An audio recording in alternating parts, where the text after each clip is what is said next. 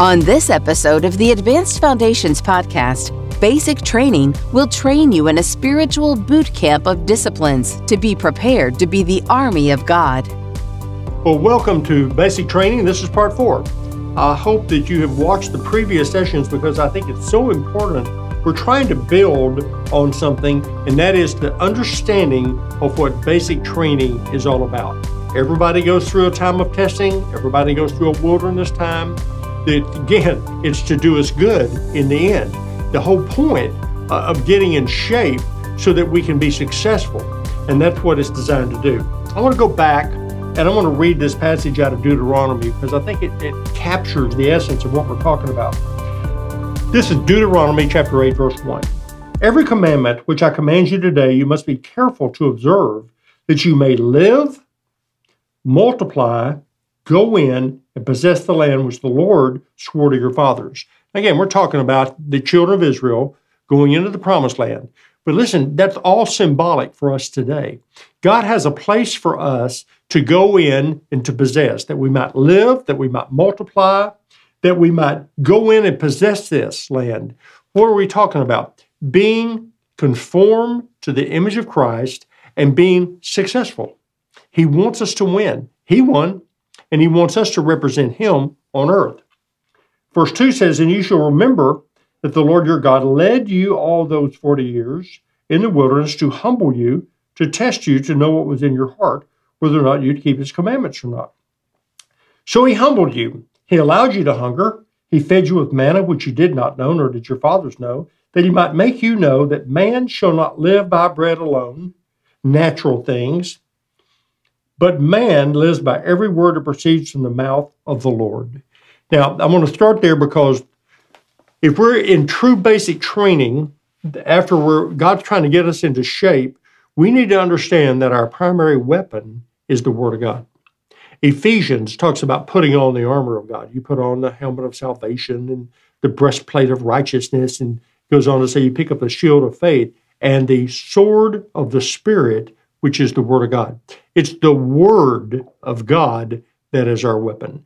And that's what, again, go back to the Deuteronomy passage. What he was saying is, you've got to understand that man doesn't live by just natural things. Do we need bread to eat and live? Yeah, we do. But he's just saying, look, real living is living by the Word of God. Real life is in living by him, through him. And so this is so very important, the Word of God. Now, here's the point. We're dealing with today so many issues, and one of the major issues is what is truth? What is truth? What is reality? Well, let me just tell you something. The Word of God is truth. The Word of God will never change because Jesus is the Word. We'll look at that in just a moment. My feelings, my circumstances, my situation I'm involved in, I'm going to tell you they're going to change. And so I like to say what we're dealing with here, we're dealing with the issue of truth versus facts. It may be a fact that something's going on in my life or going on in your life. But I want to tell you something. Truth is God's Word. Truth never changes. But I want to tell you, your facts will. Your circumstances will. The situation in your life will change. Some better, some not so good. But the fact is that what is going on here is that daily, moment by moment, we're confronted with the issues. Am I going to believe the truth, or am I going to believe my feelings, my emotions, with all the things that are going on in my life? And that's the constant battle that we're going in. If we're going to be successful, if we're going to be soldiers that make a difference for the kingdom of God, we've got to learn how to live by the Word. We've got to learn how to live by the truth. So the question is what is reality? What's going on in your life right now? Is it truth or is it facts? Or circumstances or situations that are going on? So that's what we're dealing with. You're going to have to look at every circumstance.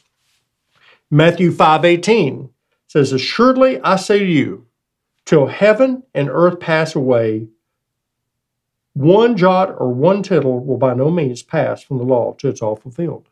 So again, it's just saying that, look, his word is stable. Hebrews 4:12 says, for the word of God is living, it's powerful, it's sharper than any two-edged sword, it pierces even the division of soul and spirit, and of joints and marrow, It's a discerner of the thoughts and intents of the heart. Such a powerful passage. Let me just take a moment and talk about it. The Word of God is living. It's not something that's just black ink on white pages. This is not just a book. This is living. You may go through, well, what do you mean? Well, this Word is still here. Thousands of years after it was put together, it's still here. It's still going to be here in another 1,000 years if the Lord tarries and doesn't come back. But the point is that this Word is living. It's alive. It's not like reading a novel. It's not like reading some other book. It's not like reading. There's nothing like it because it says that the Word of God is living. It's powerful. It's sharper than a two-edged sword. Why? Because what it actually does, it divides the soul and the spirit. My soul, my feelings, my emotions, my mindsets, my will from the spirit. So what that does is I have a tendency to want to be soulish. I have a tendency to want to be, I get upset. I don't feel right. That hurt me. I want to live that way. The Word of God comes in, and it's going to make sure that it divides and make sure I understand that's flesh and that's spirit. This is of the soul. This is of God. And that's what he's trying to do. Only the Word. Your emotions are going to fail. I'm telling you. All situations and circumstances, they are going to change. They may not change for good. They are going to change. The Word of God never changes. It is absolute, and it's the only thing that actually reveals the truth because it's the standard of which you have to measure everything in your life against. I'm not talking about living according to the law. I'm not talking about, doing all these things that have to be done right. I'm talking about the Word of God is alive. It's spiritual, but at the same time, it reflects and shows you where you really are. And so only by going to the Word do you know for sure exactly where you are and what's going on in your life. Now, it's your weapon. You've got to learn how to handle your weapon. It's the weapon that he uses, that we use. He has given it to us. Look at Luke chapter 4. And we've already gone over this passage a couple of times.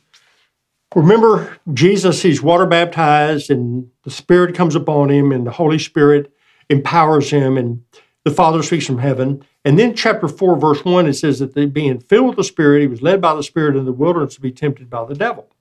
And for 40 days he didn't eat anything. He was hungry afterwards. Well, the first thing that we talked about was that when the devil said to him, this is Luke chapter 4, verses 3 and 4. He said, if you are the Son of God, command this stone to become bread. And we've talked about how the temptation was for Jesus to do something. He challenged his love. He challenged the identity that he had. But listen to what Jesus said. He answered him saying, it is written, man shall not live by bread alone, but by every word of God. Wow. Again, when I saw this the very first time, I realized, okay, we are being challenged over the love of God and our identity as a child of God. If the devil challenged Satan, if Satan challenged Jesus over the word of the Father, he is certainly going to challenge us. And I love what this is. Jesus he didn't say, oh yeah, didn't you hear the Father speak? Now see, that's what Eve did in the garden. Said, no, I didn't say that. Started talking to the devil. Jesus just said, it's written. Hear this. It is written. This is powerful. It is written. The Word of God is living and active and sharper than a two-edged sword. The Word of God is written. It is done. Not changing. Not going to be different tomorrow. It's not going. You may read different versions, but listen. The Word of God is forever. It is written. Man shall not live by bread alone, by natural circumstances, but man lives by every word of God. Jesus just told us the key to an overcoming life. This whole scenario, we do need to be born again. We do need to be water baptized. We do need the baptism of the Holy Spirit. We do need the affirmation of the Father. And then we need to understand the wilderness is going to test us to prove that in our lives. And then what's going to happen? We're going to learn how to use that weapon of the Word of God. You're going to be challenged. The devil is going to confront you. He's going to hit you with all kinds of stuff. And we got to understand that weapon never fails. That weapon is the Word of God. That's the challenge. It's been going on for a long time. People challenging the Word and saying, well, it's not really the Word of God. It's not this, and there's all kinds of debate. Listen, it's still here. It's still here. Thousands of years, it's still here. It's going to be here when we're all gone. It's still going to be here. So you've got to understand this is key. Jesus just very clearly says, it is written. It is done. I have spoken, and this is how you live. So our weapon, we've got to learn how to handle the Word of God. I mean, this is huge. Now, 1 John 2:14. This is I'll jot a couple of passages here. I've written to you, fathers, because you've known him who is from the beginning. I've written to you, young men, because you are strong, and the Word of God abides in you, and you have overcome the wicked one. You want to learn how to live and overcome the wicked one? Live by the Word. It's very clear. It's the Word of God. Why is it so powerful? You know why? Because Jesus is the Word. Revelations 19:13. He was clothed with a robe dipped in blood. His name is called the Word of God. John 1:1.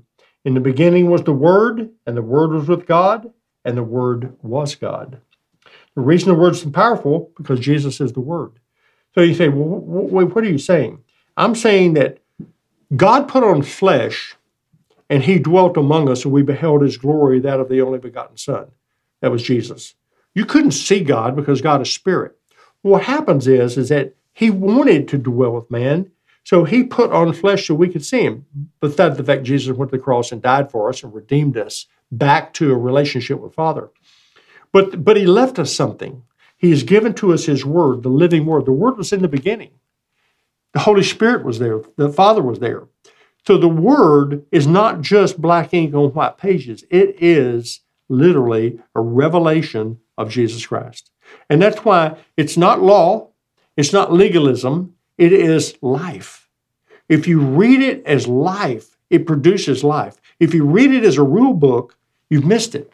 It's not a rule book. It's the character and the nature of God himself. It is alive. And so if you read it and you feel condemned, I have people tell me, I just feel condemned. You're reading it wrong. You're not getting it because that's not, Jesus doesn't condemn. He doesn't do that. So bottom line is, we need to recognize this. I'm going to read this. We must be humble enough to realize that when we think, say, or do things that are contrary to God's Word, we are the ones that are wrong. We must quit trying to justify unbiblical thinking and behavior. When our lives do not line up with God and his Word, we need to remember that below, let God be found true and every man a liar. The bottom line is this. His Word is truth. He is the living truth. He is the Word. And that's why God says it's so very, very important. Now, I want to, one more verse here before I start to shift gears. This is John 8, and this is sort of a key. We talk about this in a lot of our advanced foundations. This is John 8, 31 and 32. Jesus said to those Jews who believe him, if you abide in my word, you're my disciples indeed, and you shall know the truth, and the truth will make you free. Well, again, the word abide means to remain or to dwell or to stay. It's talking about where? In his word, living by the word. And so what he's saying here is that if you abide in my word, you're my disciples. And that's what God wants us to be. He wants us to be disciples. The key of understanding if you are a disciple, are you living by the word? Are you abiding in the word? And you shall know the truth, and the truth will make you free. Because why? The truth is not a set of principles. The truth is a person. So once you stay and abide in the word, and we'll talk about again the role of the Holy Spirit here in a minute, but once you're abiding in this word and you realize for what it is, it's living, and not something to we're to be conformed to it, not try to conform it to me. It's so important for us to recognize that, wait a minute, if something needs to change, I need to change. It's not the word that's the problem. If I don't understand it, it's not because I'm wrong. It's because I need revelation of what he's saying here. But I know it's not legalism, it's life. And that's what God wants us to do. Now, turn, if you will, to Matthew chapter 7. Now, this is in the Sermon on the Mount, and Jesus is giving all these instructions to his, as he's sharing there, the long dissertation, but this is Matthew chapter 7, verse 24 through 27. It said, "Therefore, whoever hears these sayings of mine and does them, I will liken him to a wise man who built his house on the rock. The rain descended, the floods came, the winds blew and beat on the house. It didn't fall, for it was founded on the rock.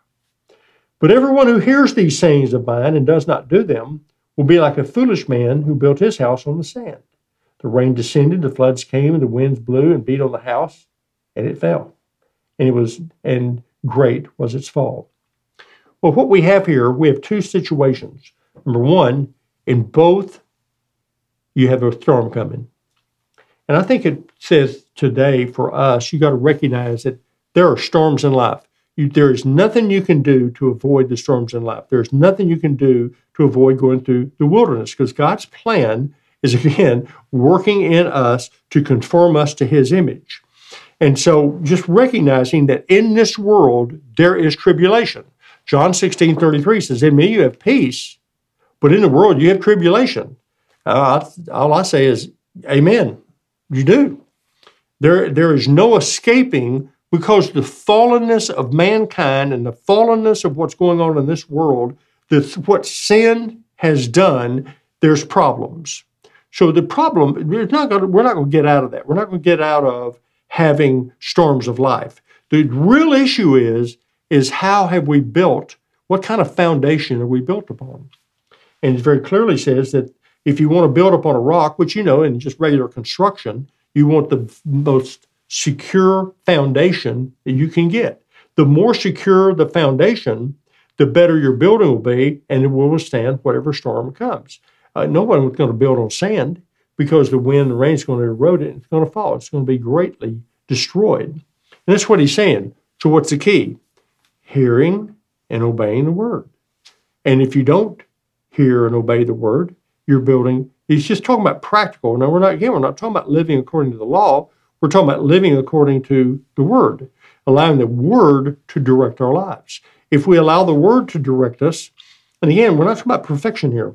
What we're talking about is that understanding that the word gives us direction. It's a revelation of Jesus. It's a revelation of his character and his nature, of which we're being conformed to. So that's what God is trying to get us to do. If we follow after my flesh and the worldly system, it's always going to produce problems. I'm going to have more problems, and the storm is going to keep coming. So they're not going to go away. And I'm just not going to have a secure foundation. And that's what he wants us to do. A wise man builds his house upon the rock. He builds it upon the word of God. Wisdom understands that there's no options, there's no alternatives for living by the word of God. What God is wanting us to do is to understand the power of his word so that we apply it into our lives. Now, practically speaking, how does this happen? Well, I want to go to John chapter 16. And this is again why we've said from the very beginning it's so important for us to be baptized with the Holy Spirit. It's the Spirit that is living with us today. My faith is in Jesus Christ, what he did for me at the cross. He's the only way to the Father. What Jesus did for us at the cross is that he paid my debt, he took my sin, he died my death, and he did everything so that I could be redeemed and restored to a relationship with Father that Adam lost in the garden. So Jesus' work on the cross, I have to have faith in that and believe that that work is done. Once that work is done, I've been restored to a relationship with Father. But Jesus is not here. So he says it's good that let me read this. This is John chapter 16. And it goes, verse 7. Nevertheless, I tell you the truth, it's to your advantage that I go away. For if I do not go away, the Helper will not come to you, but if I depart, I will send him to you. Hey, yeah, think about this. He's telling his disciples, he goes, guys, it's going to be good that I go. And I'm sure they're going, what? There's no way it's good. What do you mean? I mean, we've walked with you for 3 years. What do you mean? He goes, well, if I don't go, the Holy Spirit can't come. But when I go, I'm going to send him to you. When he comes, he's going to convict the world of sin, of righteousness, and of judgment. Of sin because they don't believe in me. Of righteousness because I go to my Father and you don't see me anymore. Of judgment because the ruler of this world has been judged. I have many things to say to you. You can't bear them right now. However, when he, the Spirit of truth, has come, he will guide you into all truth. I wonder if that's the truth that makes you free. I think more than likely it is. For he will not speak on his own authority, but whatever he hears, he will speak, and he will tell you things to come. He will glorify me, for he will take of what is mine, and he will declare it to you. All things that the Father has are mine. Therefore I said that he will take of mine, and he will declare it to you. He is the Spirit of truth. So why this is so important is because our weapon is the Word of God. The Word of God doesn't change. And so why it's so important to embrace the Holy Spirit is because he is the Spirit of truth. So this is how it works. Jesus went to the cross and paid for our life. He's ascended to the right hand of the Father, waiting until his enemies are made his footstool. How are his enemies made his footstool? By his believers embracing the fullness of his salvation, learning to live according to the Word of God, being empowered and led by the Spirit. So it's the Spirit that causes the Word of God to come alive. It's the Spirit. If we don't allow the Spirit, he is the Spirit of truth. He allows this Word to jump off these pages and jump into our lives. Again, I'm not talking about gaining more knowledge. I'm not talking about gaining information. I'm talking about having a revelation of Jesus, a revelation of the living Christ through the living Word by the living Spirit that causes it to come alive in our lives. That's what God wants. He wants us to recognize that it's the Spirit. Look, it says that he will guide you into all truth. We have to allow him to. We have to learn how to submit to the Spirit. We have to learn how to not allow the emotions and our feelings to guide us. We've got to go back to the Holy Spirit. Help me. Let me use the Word of God as a guide. You're guiding me. Help me, guide me. You know, you think about a true guide. If you're in the mountain somewhere, you have a guide. The guide tells you where to go. He goes, don't go that way. That path is you're going to drop off the mountain. We're going to go this way. If you've never been there, you don't know. That's why you need a guide. But if I'm just going to do my own thing, I'm probably going to go over there and fall off the mountain. So that's what the Spirit does. The Holy Spirit is so important. He wants to guide us into truth.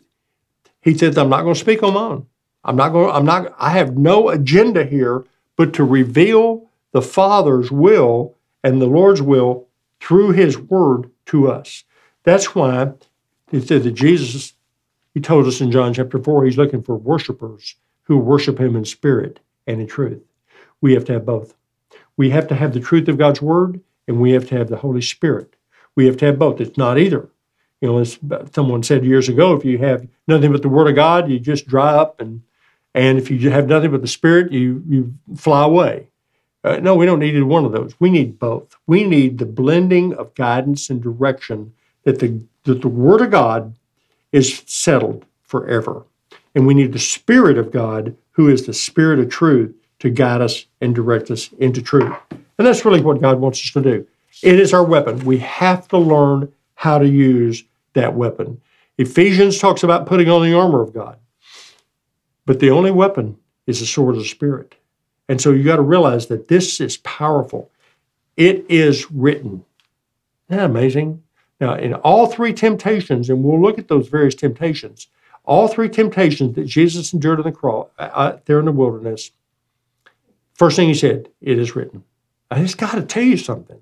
If Jesus himself, in confrontation with the devil, says, it is written, you got to reckon, you need to go, okay, time out.